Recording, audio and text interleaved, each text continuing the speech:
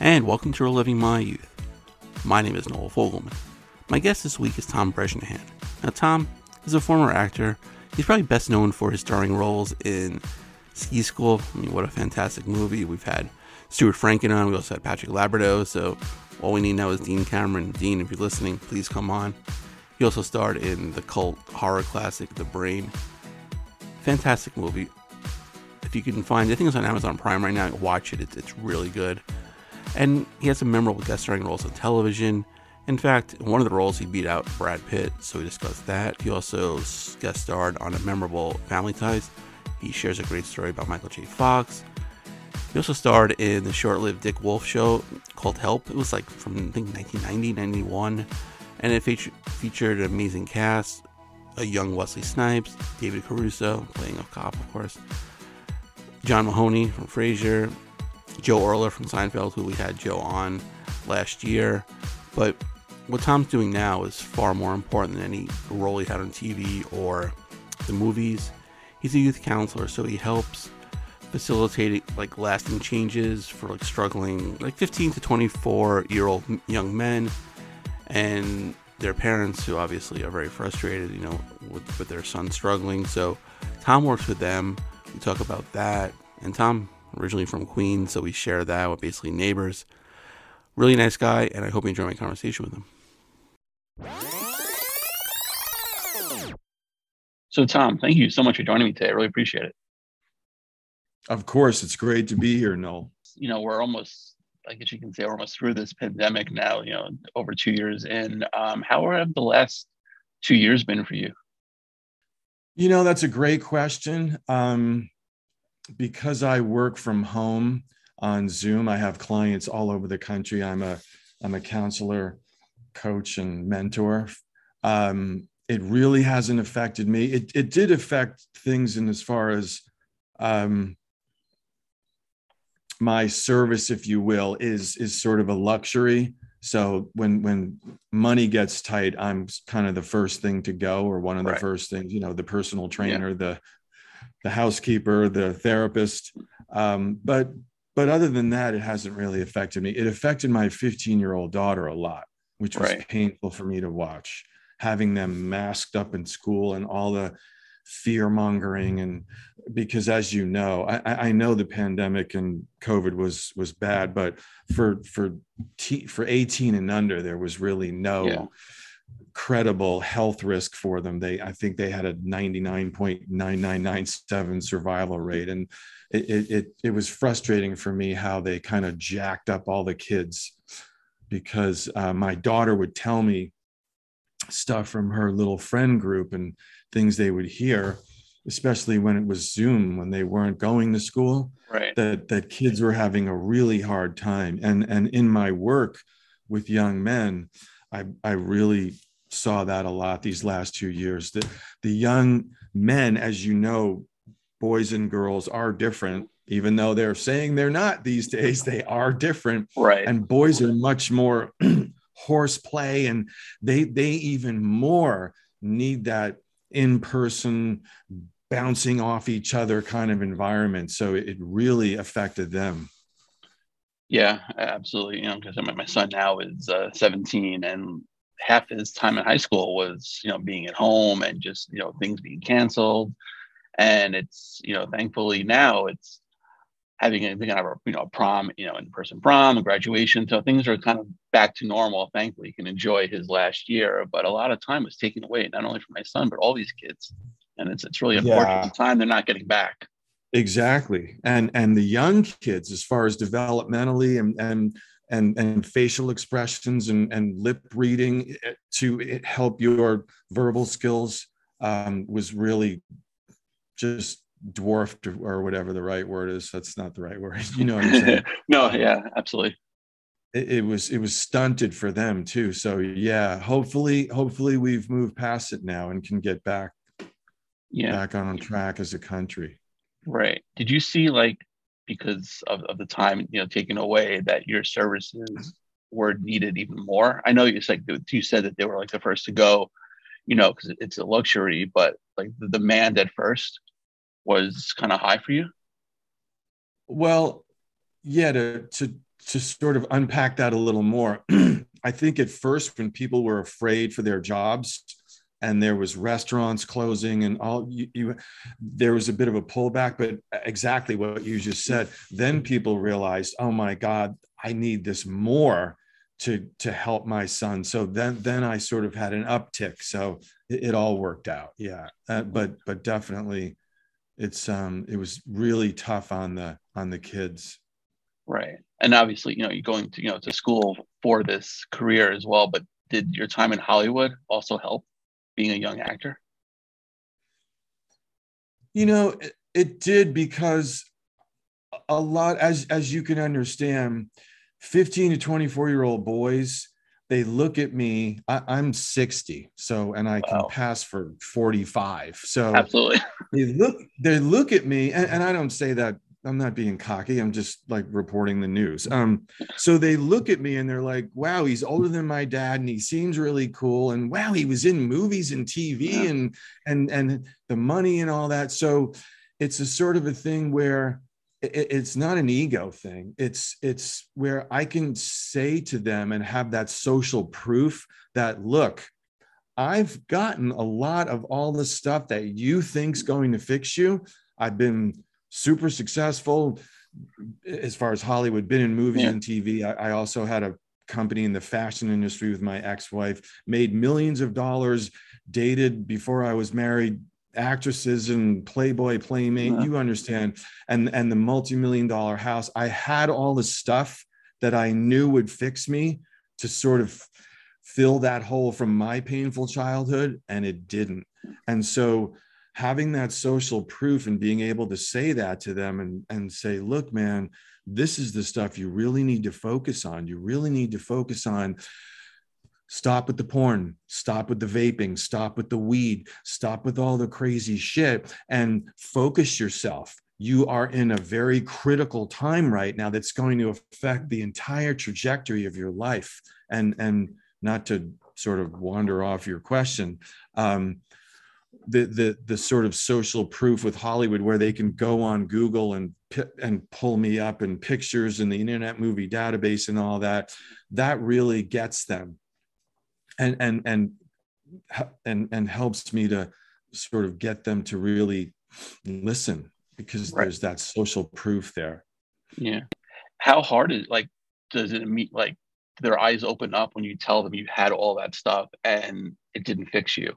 Like, does it take a while for them to like realize that, or is it like, wow, it happened to him, it could happen to me? I mean, it does take a few sessions, if you will, but when they feel the sincerity and the gravitas and how I'm trying to tell them, look, I had a sort of painful teen years myself.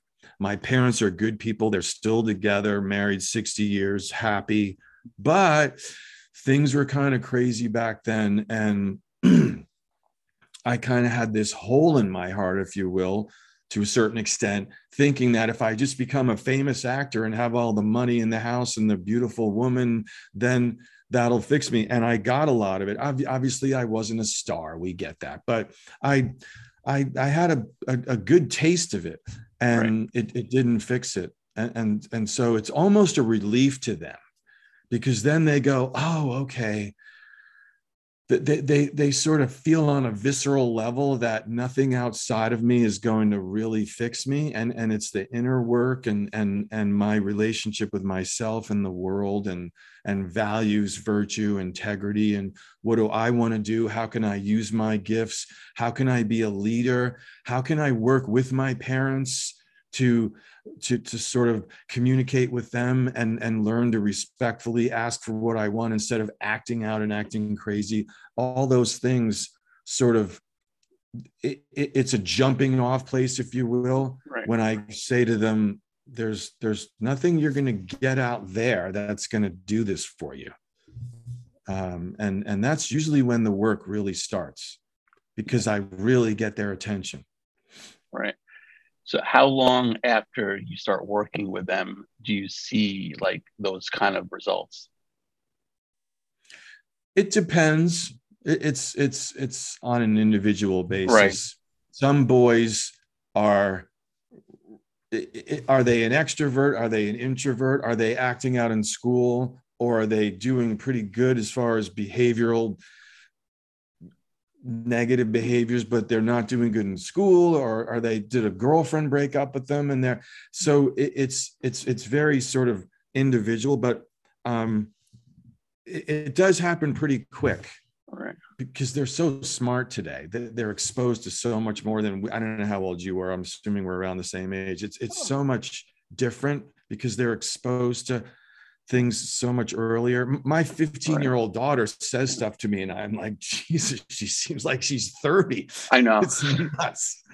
We weren't exposed to all that stuff at her age. When I was 15, there was no, again, I don't want to date myself, but there was no cell phones, internet, cable, nothing. We had 3 channels. Like, go outside and run around. Exactly. Come back for dinner. I think it was good. Yeah, I totally agree. Now, how long have you been doing this? About 10 and a half, coming up on 11 years. My last job in Hollywood, I did a guest shot on Private Practice. It was like a Grey's Anatomy spinoff or something.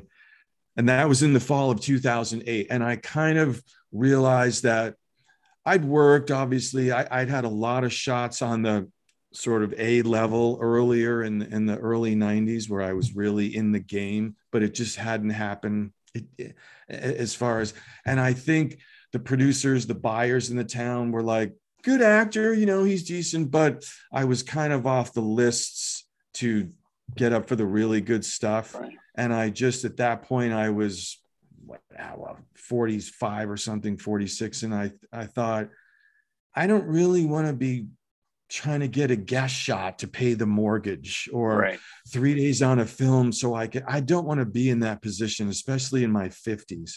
And so because it was sort of the family business, my parents, as I said, having been therapists for, excuse me, a long time, I just had a real interest in that and went back and went to school and got certifications and just got it going around 2010, beginning of 11, somewhere around there.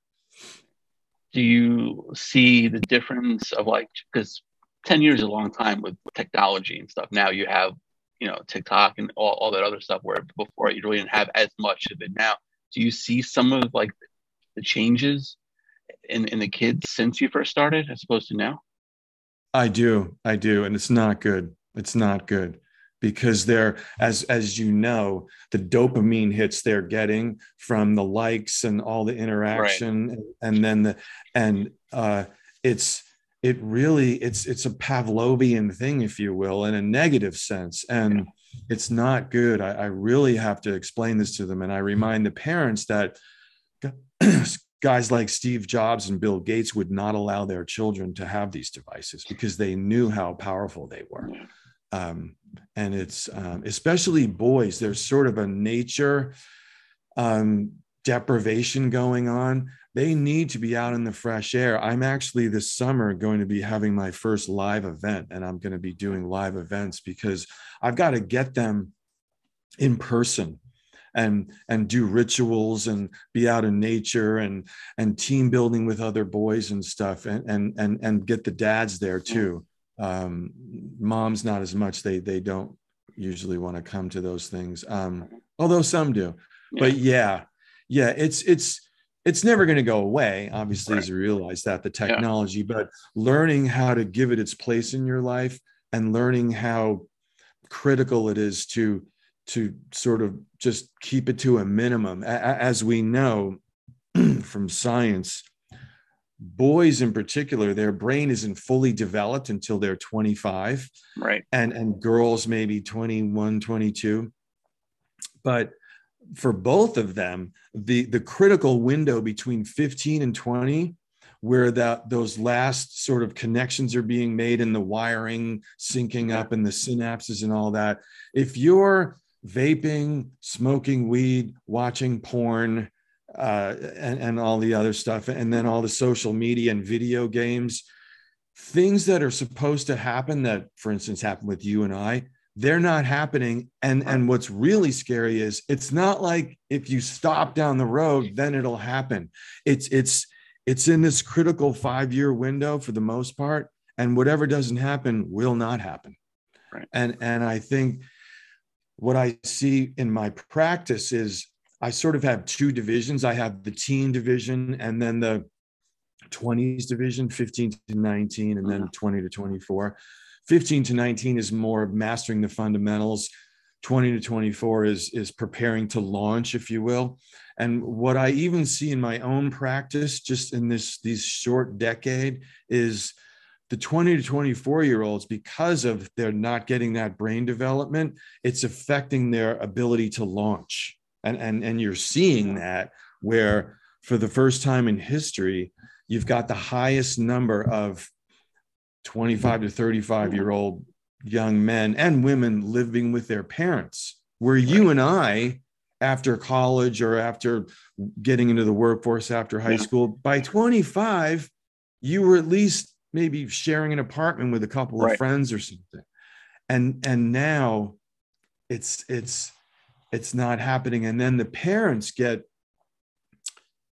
they become despondent. Did I fail? He's living at home. He has no drive. What did I do wrong? And so a lot of my work with the 20s guys is just trying to sort of show them what didn't happen and then doing the best we can to facilitate that and get them back on track and get them to launch. Right. How much of like it, having, say, maybe a single parent home factors into that as well? It does factor in. I'm divorced, but I'm very good friends with my ex-wife, and we really made a decision to put our daughter's welfare first and co-parent in a loving way. And it's going great. And that's what I do with parents. Obviously, half the households out there now are single parents and mostly single moms. So I do work with single moms and their sons, and divorced parents. And what I say to them is it's really critical for you to kind of grow up in a sense and put your kid first, because they are in this really vulnerable, tender place where they're moving from childhood to young adulthood, from that sort of little cocoon and where things are sort of all done for them. And if they don't feel like their parents are on the same page, if their parents are fighting, or if they're not connected to one parent, it really makes it harder for them. Let's switch gears a little bit and talk about why you decided to go into acting. Okay, cool. So I went to Western New England University and I studied business and psychology. And I spent summers on Nantucket, going to the beach and windsurfing and going out at night on weekends, chasing girls, all that stuff in the 80s. And it was my last summer on Nantucket, 1984, after I graduated. And I was in this restaurant with a friend of mine, and there was the Nantucket Summer Theater there, summer stock. Right. And this woman said to me, she said, it just came up in conversation. She said, they're doing Plaza Suite at the Nantucket Summer Theater, but it looks like they're going to have to cancel the show because the guy in the second act broke his leg and they can't find anyone. And if you know Plaza Suite, it's 3 different acts. And the middle act is this famous Hollywood producer, Jesse Kiplinger.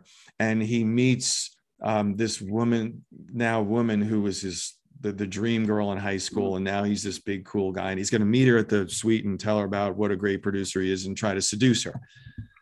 So I said to Tina, this woman, I said, wow, I've always wanted, it was sort of risky business. Had just been out and I was like, thought I was Mr. Joe Cool, Tom Cruise kind of thing. I had the look, blah, blah, blah. You get it.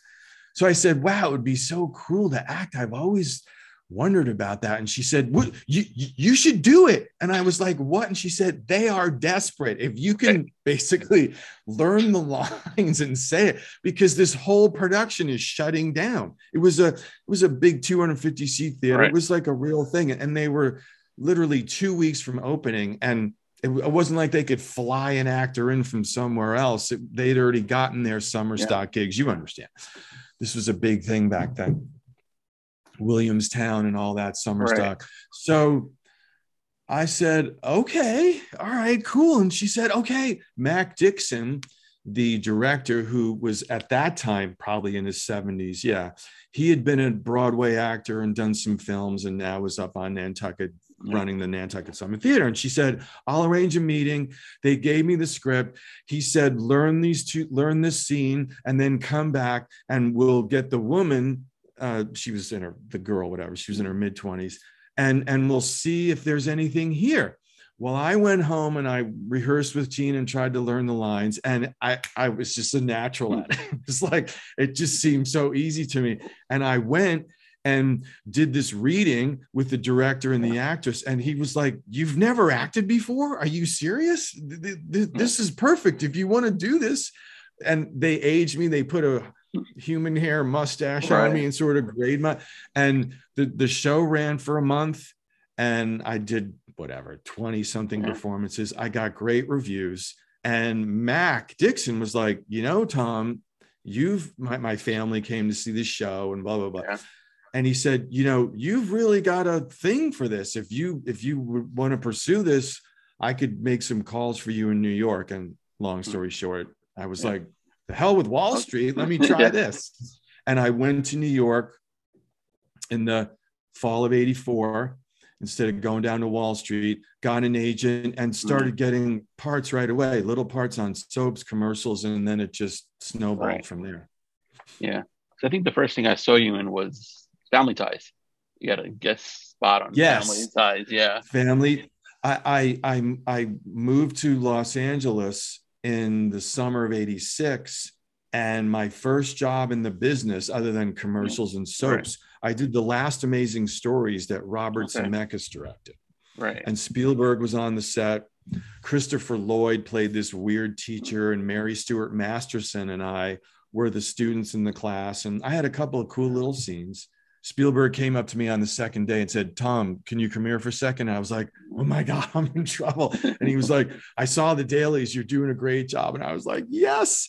And then Zemeckis, who was so freaking cool.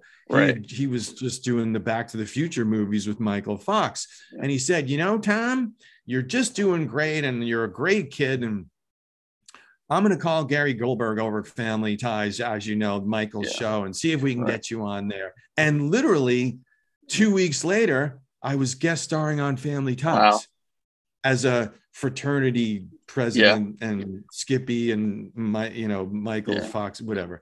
Yeah. And then it just snowballed from there. Then I did my first film with Phil Alden Robinson, who went on to do Field of Dreams. Right.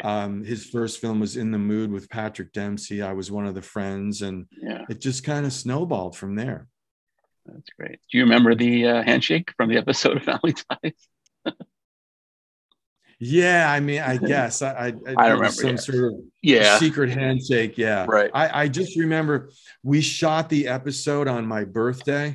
Okay. And, I'll be honest, I let it slip that it was my birthday. And Michael Fox was just the coolest dude. He took me out to lunch down there on Melrose, down from the Paramount Studios, at a place called Johnny Rockets, a hamburger place. Right, yeah. And the waitress slipped him a little matchbook with her number on it. And I was like, holy shit. And he was like, dude, this is like happens all the time. Yeah. And then he told them to get a cake, and they lit candles and sang happy birthday to me, like before we shot it in front of the audience that night. And I'll never forget that. Michael Fox was the coolest, he was a big star then. Oh, totally. Because the first Back to the Future movie, maybe even the second one, had already been out. And he couldn't have been more down to earth. I ran into him over the years, and he'd be like, Tom, like we were buddies, just the coolest guy. Right. No, that's great. Yeah, that's great. Yeah. Yeah. So I want to mention one of my favorite Christmas movies, The Brain. And I don't know how often you get mentioned as that being a Christmas movie, because it's, subtle hints in there about being, a Christmas movie. But What was that experience like? You're basically facing, I don't remember those mad balls. It's like a giant mad ball at the end, the brain. So what was that like?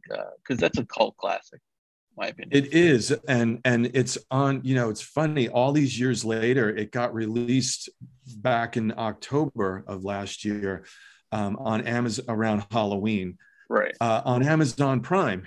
And so all these people and friends were calling me and that their kids had watched it. And it was so cool seeing me as a teenager. But yeah, that was my first starring role where I was the main character in a movie. And I was scared. I was like, oh my God, your character arc and all that.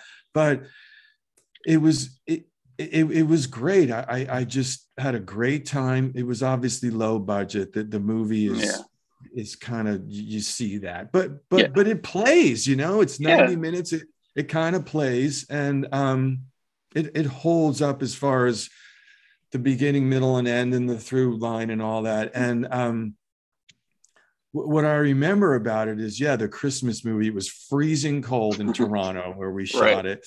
And I had all these layers of long johns under because I'm basically in the same costume the whole movie. Yeah. And I just remember throwing myself in 100%. And the director, Ed Hunt, had done, I think, a couple of cool movies, and he was just really cool to work with and sort of letting me try different stuff. And Cindy Preston, my co-star, was just really great to work with. Everyone, everyone was great. And I just remember it as a really fun experience. And just being excited and feeling lucky, like, oh my God, I'm billed first in a movie. It was so cool, Yeah, and horror fans know David Gale, who was the main bad guy in there. He was in like the Reanimator movies, and he was great. Exactly. Reanimator had been out a couple of years earlier and was this big cult hit, and he was so cool. Right. David sort of took me under his wing a little bit and would give me a couple of pointers and scenes sometimes, and was just a great guy. And it was awesome. Right.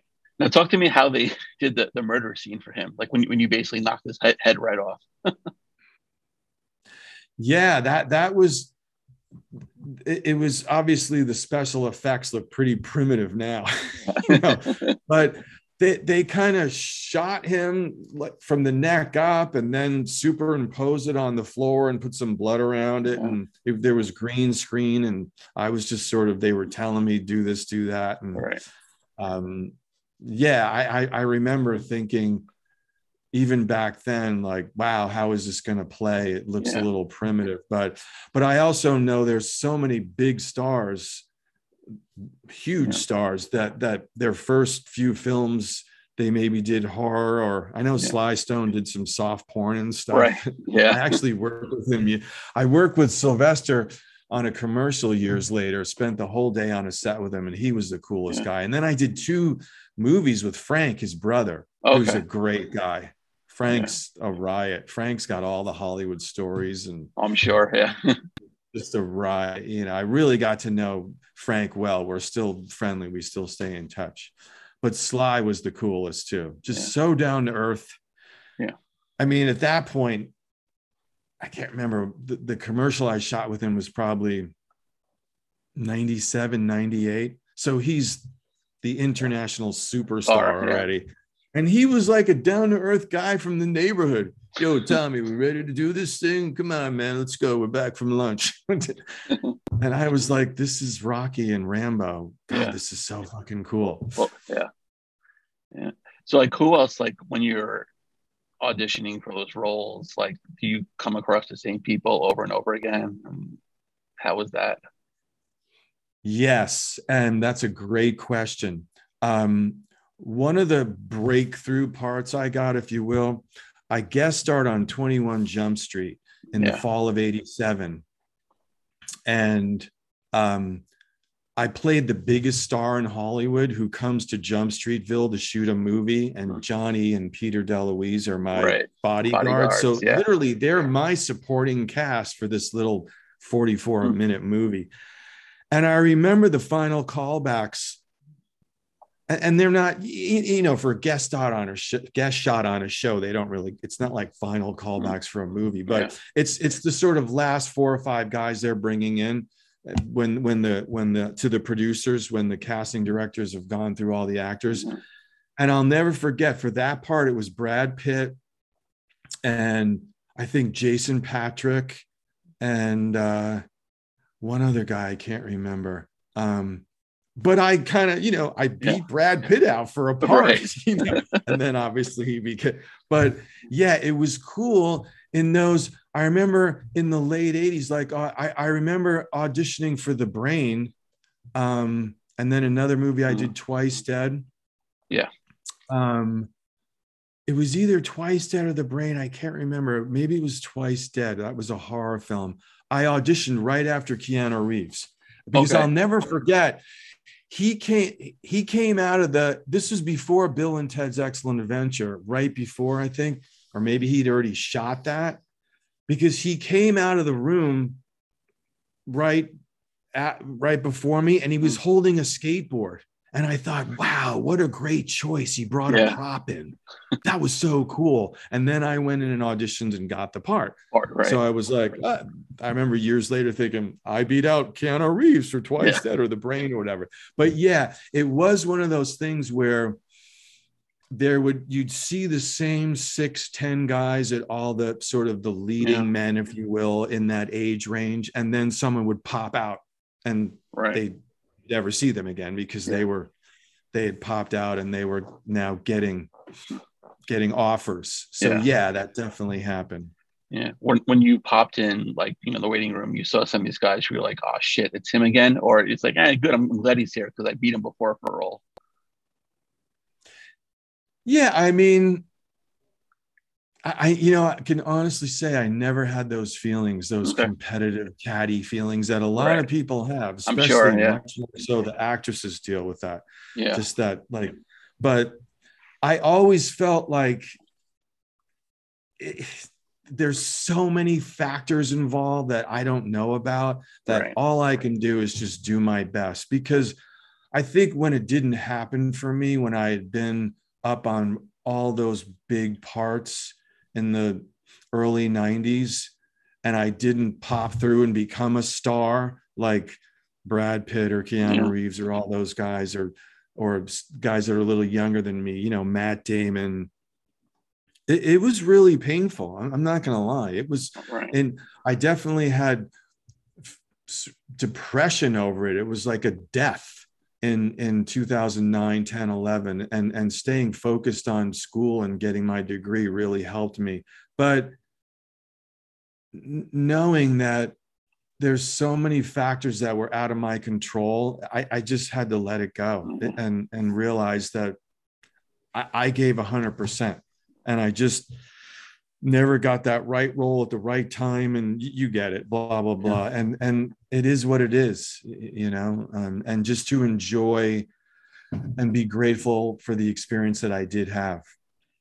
I mean, because you had memorable roles. I mean, it's like Ski School, I mean, another cult classic. It's Ski School movie. Exactly. It was, there's only a handful of ski movies, and Ski School plays in rotation every winter on all the cable channels. And then I still ski. And even literally to this day, probably the last time I was in Aspen, I have a good friend in Aspen who has a home there, was maybe 2-3 years ago. I still get recognized because I've taken good care of myself. So I still look so similar to Johnny. And they're like, it's usually the guys that are like around 40. So they were like, 10, 11, 12, 15 when the movie came out. And they're like, they'll look at me like in the lift line or something. They're like, were you Johnny in Ski School? And I'm like, and they crack up. Oh my God.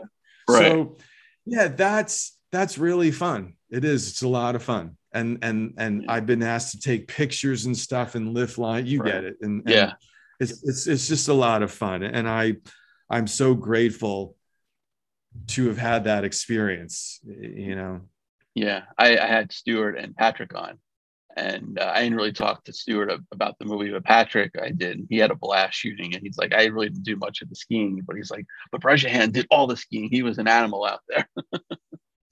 Yeah, I did all my own skiing Yeah. except the aerials because Right. I couldn't do them anyway. And they were like, Yeah. even if you can, we can't have you break your Right. neck. What are you, crazy? Yeah. We had to insure you.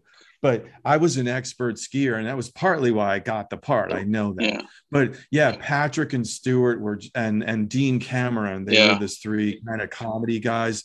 They were just hilarious. They were so easy to play off of. I didn't have the comedic experience that they had, and they were so cool to me, and sort of just were easy to sort of improvise with and stuff. And some of those goofball scenes, those Animal House kind of scenes, they were great. I've actually, Dean is so cool. We've had some correspondence over the years, and what I know, I don't know if all three of them did Ski School 2 or something. I don't know how that happened. Yeah, but, I think it was just Dean. They were those guys were awesome. And Patrick, I know, had a really successful career. He was a regular on one of those shows, like a big show for a while, right? Yeah, I remember. well, he was Jag, and then exactly. Yeah. He was like a regular on Jag for 10 years. Yeah, that's awesome. And then I did a guest shot on Jag. Okay, right. I did one. He did like 100. So good for him. Yeah, exactly. Now, another role that I don't think anyone really remembers, unfortunately, because the show lasted like 6 episodes, but it was kind of a precursor to what you see now with like 911 and all the Chicago shows, was Help. And I had Joe Erla on. I don't know if you remember him. Yeah. He was on Seinfeld for a little bit, and I never heard of the show because, like I said, it was like, came and went. But Dick Wolf, created it. So why didn't that last? And like, did he do that? Before he went on to Law and Order, or was that kind of the same time? No, that was after. And I remember that audition. It was Dick Wolf, Law and Order. I remember the final callbacks at Universal, and they cast me. I was sort of the young probie, rookie fireman or whatever. And John Mahoney was a very well-regarded stage actor and had been in, I think, Moonstruck, and was highly regarded. And Wesley Snipes was in it, and David Caruso was in the pilot. James McDaniel, who went on to be in NYPD Blue, was it. So it had an amazing cast. And Joe Erla, who's a great guy. I love Joe. He was so cool. Very sweet man, really down to earth. But, if I had to guess or whatever, the show had a really bad name. I'm serious. It had a goofy name. We shot it under the title of 911, emergency dial 911. Yeah. But then they renamed it Help, Harlem East Side Life-Saving Program. And I'll never forget the New York Post review. And my picture was in the New York Post with John Mahoney, I think in the New York Times too. And the New York Post said, "Help needs aid." And I was like, oh my God. They should have named it something cool. Law and Order, you know how shows are. The audience has to know what it is, like Friends or or ER, or they were like, Help, is this like a Beatles movie? They didn't get it. And the show didn't catch on, obviously, but I had a blast, and Wesley Snipes and I became friendly. He took me to a party with him in Brooklyn where Spike Lee and that whole crew was, because Wesley, I think, had done the first of his couple of movies with Spike, Jungle Fever, and then he did a movie, obviously, with Denzel. And Wesley was so freaking cool, great guy, and everyone was. John Mahoney was really cool. Again, sort of as a young actor, I was maybe a little nervous in some scenes, and John was just like, "Dude, you got this, breathe." And it was a great experience. Dick Wolf was really cool. I remember running into him a couple of years later on 57th Street with a friend of mine, just walking down 57th Street. And I said, Mr. Wolf, hi. And he's like, Tom. And like, like Like, we were no friends. time passed. Right. He was so cool. And he was like, I was with a buddy of mine, a business associate, and he was like, great to see you, Tom. How are you? Okay. You know, I've got other things coming. Don't worry. We'll get you in. And my friend was like, wow, that's Dick Wolf. You know, that is so cool. And I was like, yeah, like I was just maybe a little surprised at how friendly and supportive he was to me. You know, the guy knows hundreds of actors. Right. So yeah, HELP was another great experience. Just fun and you know, made some friends. And you think maybe it was a little before its time? I don't know. It's hard to say. There was a show that came after that, and I'm blanking on the name of it, but it's sort of a Chicago Fire, I think, or something. Yeah. We were basically Chicago Fire, but only New York Fire, whatever, before its time. Chicago Fire is a monster hit. I think it's still on or whatever. If not, it ran for 6 or 7 years. Yeah. So you know how it is. I think it was one of those, maybe it was before its time. Yeah. Maybe I know Dick was probably working on this sort of Law and Order SUVs, maybe 1 or 2 of the spinoffs, and probably realized this is my meal ticket here. Yeah. And maybe didn't put the focus on our show that he could have. I have no idea, but it was a great experience for me either way. Yeah. So when someone comes to you, like, whether it's what you're doing now and you tell them you're a former actor, what's the role that you tell them that I was in, like, first, like, or you're most known for? What do you think? Is it always the same one you bring up? It usually is. It's usually because none of the TV stuff is something that they really are going to sort of search to pull up. If people are skiers, I usually say Ski School or The Brain or Twice Dead, because they've been on cable so many times and you can rent them everywhere. So even if people don't know, then they can go, again, if you have Amazon Prime, you can watch The Brain. It is dated. We get that, but they see that I'm the main character. And again, we've seen plenty of stars in their first films back in the day that are kind of cheesy or whatever. And like I said, for my clients, it really is a game changer, because when they watch me as a high school student doing all the cool stuff and running and defying authority and getting the girl and all that, they're like, oh my God. And then usually the next session I have with them, it's totally different. They're like, okay, I'm ready to listen.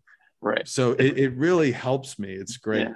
It's almost like an intro video. You should just put on it first. That scene. Yeah. So yeah. I love you, since you brought The Brain back up, and I didn't mention it before. At the end, when they do the disclaimer about combining the sodium and the water, it's like, don't try this at home. I love how that rolls right before the credits, because I'm sure people have tried that. Exactly. And the teen and young 20s guys see that. Yeah. And then usually some stories about crazy shit that they've done come up. Yeah. And they're like, but don't tell my parents. And I'm like, don't worry. I can't tell your parents anything unless you give me permission. Right. And it builds trust. That's good. Because that's when I can really reach them and have effective change happen, when they really trust me and can reveal what's really going on with them. Right. Can you watch yourself like in old roles, or do you immediately have to turn it off? Yeah. Back at the time being, back in the day, it was hard for me, because and you know this, even people like Paul Newman and Gene Hackman and big stars can't watch themselves. They freak out. So it doesn't really bother me at all. I can watch it just from a different place in my life. And it's like watching an old home movie or something. I can just laugh. I watched, it was funny. When I turned 60 back in October, the big 60, I watched The Brain, which had just come on Amazon Prime with my daughter and her mother. Because she was finally old enough for some of the gory stuff. Right, exactly.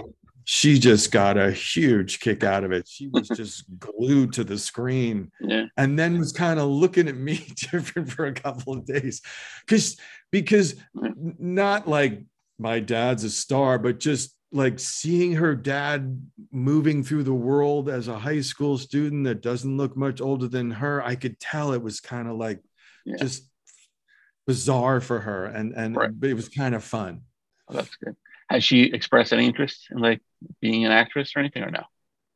She has. I don't know if it's genetic or what, but Mm-hmm. they did Romeo and Juliet at her school a few years ago, and she played Juliet. It was a sort of condensed version, Right. and she sings and dances. She takes singing and dancing classes and stuff, and she's got a beautiful voice. But who knows? I'm not discouraging it, but I'm also saying let's just sort of make sure that if you're going to do this, let's have a plan and maybe go to college first and have a fallback career and stuff like that, because it's so competitive, and it's almost like, as you realize, not to take anything away from guys like Brad Pitt or Christian Bale or Matt Damon. These guys are brilliant actors.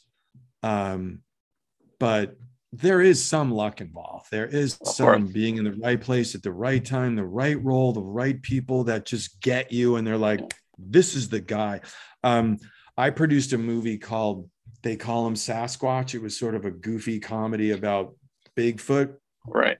And Dave Vangus, the director and also a co-producer of mine, is a very successful first and second AD. He did like Minority Report with Spielberg and all sorts of. He did the Pirates of the Caribbean movies, I believe. Right. Huge assistant director, and he did Catch Me If You Can. Okay. With Steven and Leonardo DiCaprio and Tom Hanks. And I remember him telling me, and not to take anything away from anybody, but I remember him telling me Steven would give, Tom would do like 4 or 5 takes, and then they'd turn around on Leo. And sometimes they'd give Leo 25, 30 takes.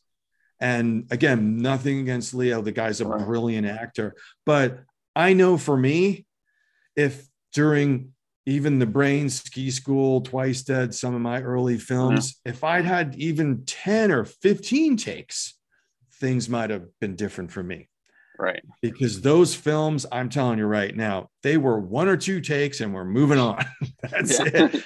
And you always thought, and I think that was part of not wanting to watch yourself, because invariably, after you thought about her for a while and you were in the sort of game situation on the set, actually shooting it with your co-stars, you do 1 or 2 takes and have to move on. But even a couple hours later, you realize, God, I could have done this in that moment, or pick that object up, or just gone silent there, or whatever, or let the camera move in on me for that screen presence. But it was too late. Yeah. So, it is what it is. But I do know that there were a lot of other factors involved to guys making it big, other than, because I had the look and I had the talent. I know that. I was in the game. I got up between 88 and 95. I got up on all the big parts. A woman at Warner Brothers named Marion Doherty. She's actually, they did a Showtime documentary on her. She's one of the most famous casting directors in the history of the business. She had a little index card file, and some of her old cars that she saved had like James Dean, Gene Hackman, all the huge. She was an assistant on Giant, I think, assistant casting director. Yeah. And Marion loved me. There was about an 18-month period there in the early 90s where she brought me in for everything at Warner Brothers that I was right for, and was like, Tom, you've got this. You can do this. She even could tell that I had nerves and that my nerves were getting in the way. And I remember they were casting Dying Young with Julia Roberts and Cameron Like No, Campbell Campbell Scott. Scott. Yeah. But Campbell, no. I'm sorry. It was they were casting singles, Oh, and okay. Cameron Crowe was directing, and Cameron just thought I was perfect for this part opposite Kira Sedgwick, and they brought me in, and then they screen tested me, and I know Campbell Scott was one of the finalists, but he'd had his head shaved because he had just done Dying Young with, Okay. and they didn't want the head shaved. And anyway, long story short, I just remember being nervous, and I remember Cameron just being so cool and like, it's okay, man, just take a breath, you got this, just be like light and fun and sort of, you know. And it wasn't with Kira Sedgwick, it was they brought an actress in. It wasn't like I was reading with Mary. But again, I just remember once I would get closer to the network or the studio or the final auditions, and the sort of the stakes were higher, I had trouble just still being loose and improvising and not giving a shit. Right. And I know now, and this is what I really work on with my clients, I know now because my childhood was kind of nutty, and my dad was still having alcoholism problems, and there was lots of craziness going on in the household. I know that I had this sort of wounded part of me that really wanted to please. Right. And as you know, that need to please doesn't work as an actor. You have to be able to just sort of try something, and if it doesn't work, take two. Just be okay and not give a shit, in a sense. Just give yourself that freedom. So that was one of the painful things that I really came to an awareness about years later. And had I known then what I know now, kind of thing. And it was really, really painful for me at times in you know, in the years after I let go of Hollywood and all that. But again, I know that I could have gone another way as far as River Phoenix or Philip Seymour Hoffman, who I knew. I knew Phil. He was very close friends with my brother, who's an actor. And Phil, I know, not to say anything, whatever, this is all public knowledge, but Phil had a very painful childhood. And you cut to 30 years later, and all the money and fame doesn't fill that hole. And if you don't deal with that and come to terms with that, it will destroy you. Right. Marilyn Monroe, Elvis, we know. So that's something that I learned, obviously on a much smaller level. I'm not comparing myself to those people, but on a human level, it's no different. No, and that really helps with my clients, because when I can sort of talk to young guys like this, young boys and young men, and they really get it, like, wow, he's the real deal. He's been there. He's not someone that, not to put anyone down, but he's not someone that got their degree and learned it in a book, and now they're a therapist and they're 35 and they're going to tell me the answer to all the stuff I'm saying with what they learned in a book. They know, oh, this guy's actually been out there and done some things in life and has some life experience. So I realize now it was all meant to be. It was all my path. Right. Oh, that's great. Now, if someone wants to get your services, how can they contact you? They can find me on social media, on Facebook or whatever, Tom Bresnahan, actually. I'm redoing my whole social media presence in my website. It's empoweringyoungmen.net. Just like it sounds, empoweringyoungmen.net. But social media, Facebook, it's easy to find me, and they can direct message me.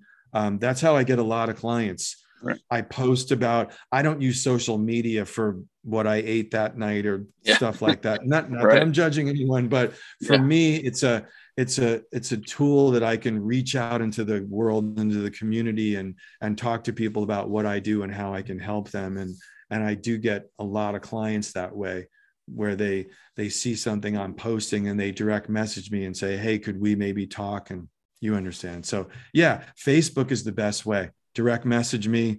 We can set up a call. And I always tell people, if I can't help you or your son, I guarantee I know someone who can. That's great. But Tom, I really appreciate your time today. This was fantastic, and best of luck with the work. Thank you so much, Noel. I really appreciate it. And thank you.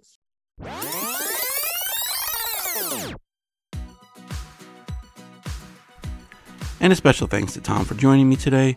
Check out his website, empoweringyoungmen.net. And if you have a guest suggestion, hit me up on Twitter at @thefirstnoel19 or like the page Living My Youth on Facebook. Go to iTunes, check out all the past episodes we've had. While you're there, please rate and review the show. Don't have iTunes? Not a problem. Show's on SoundCloud, Spotify, Podbean, Amazon Music, basically wherever you can find a podcast.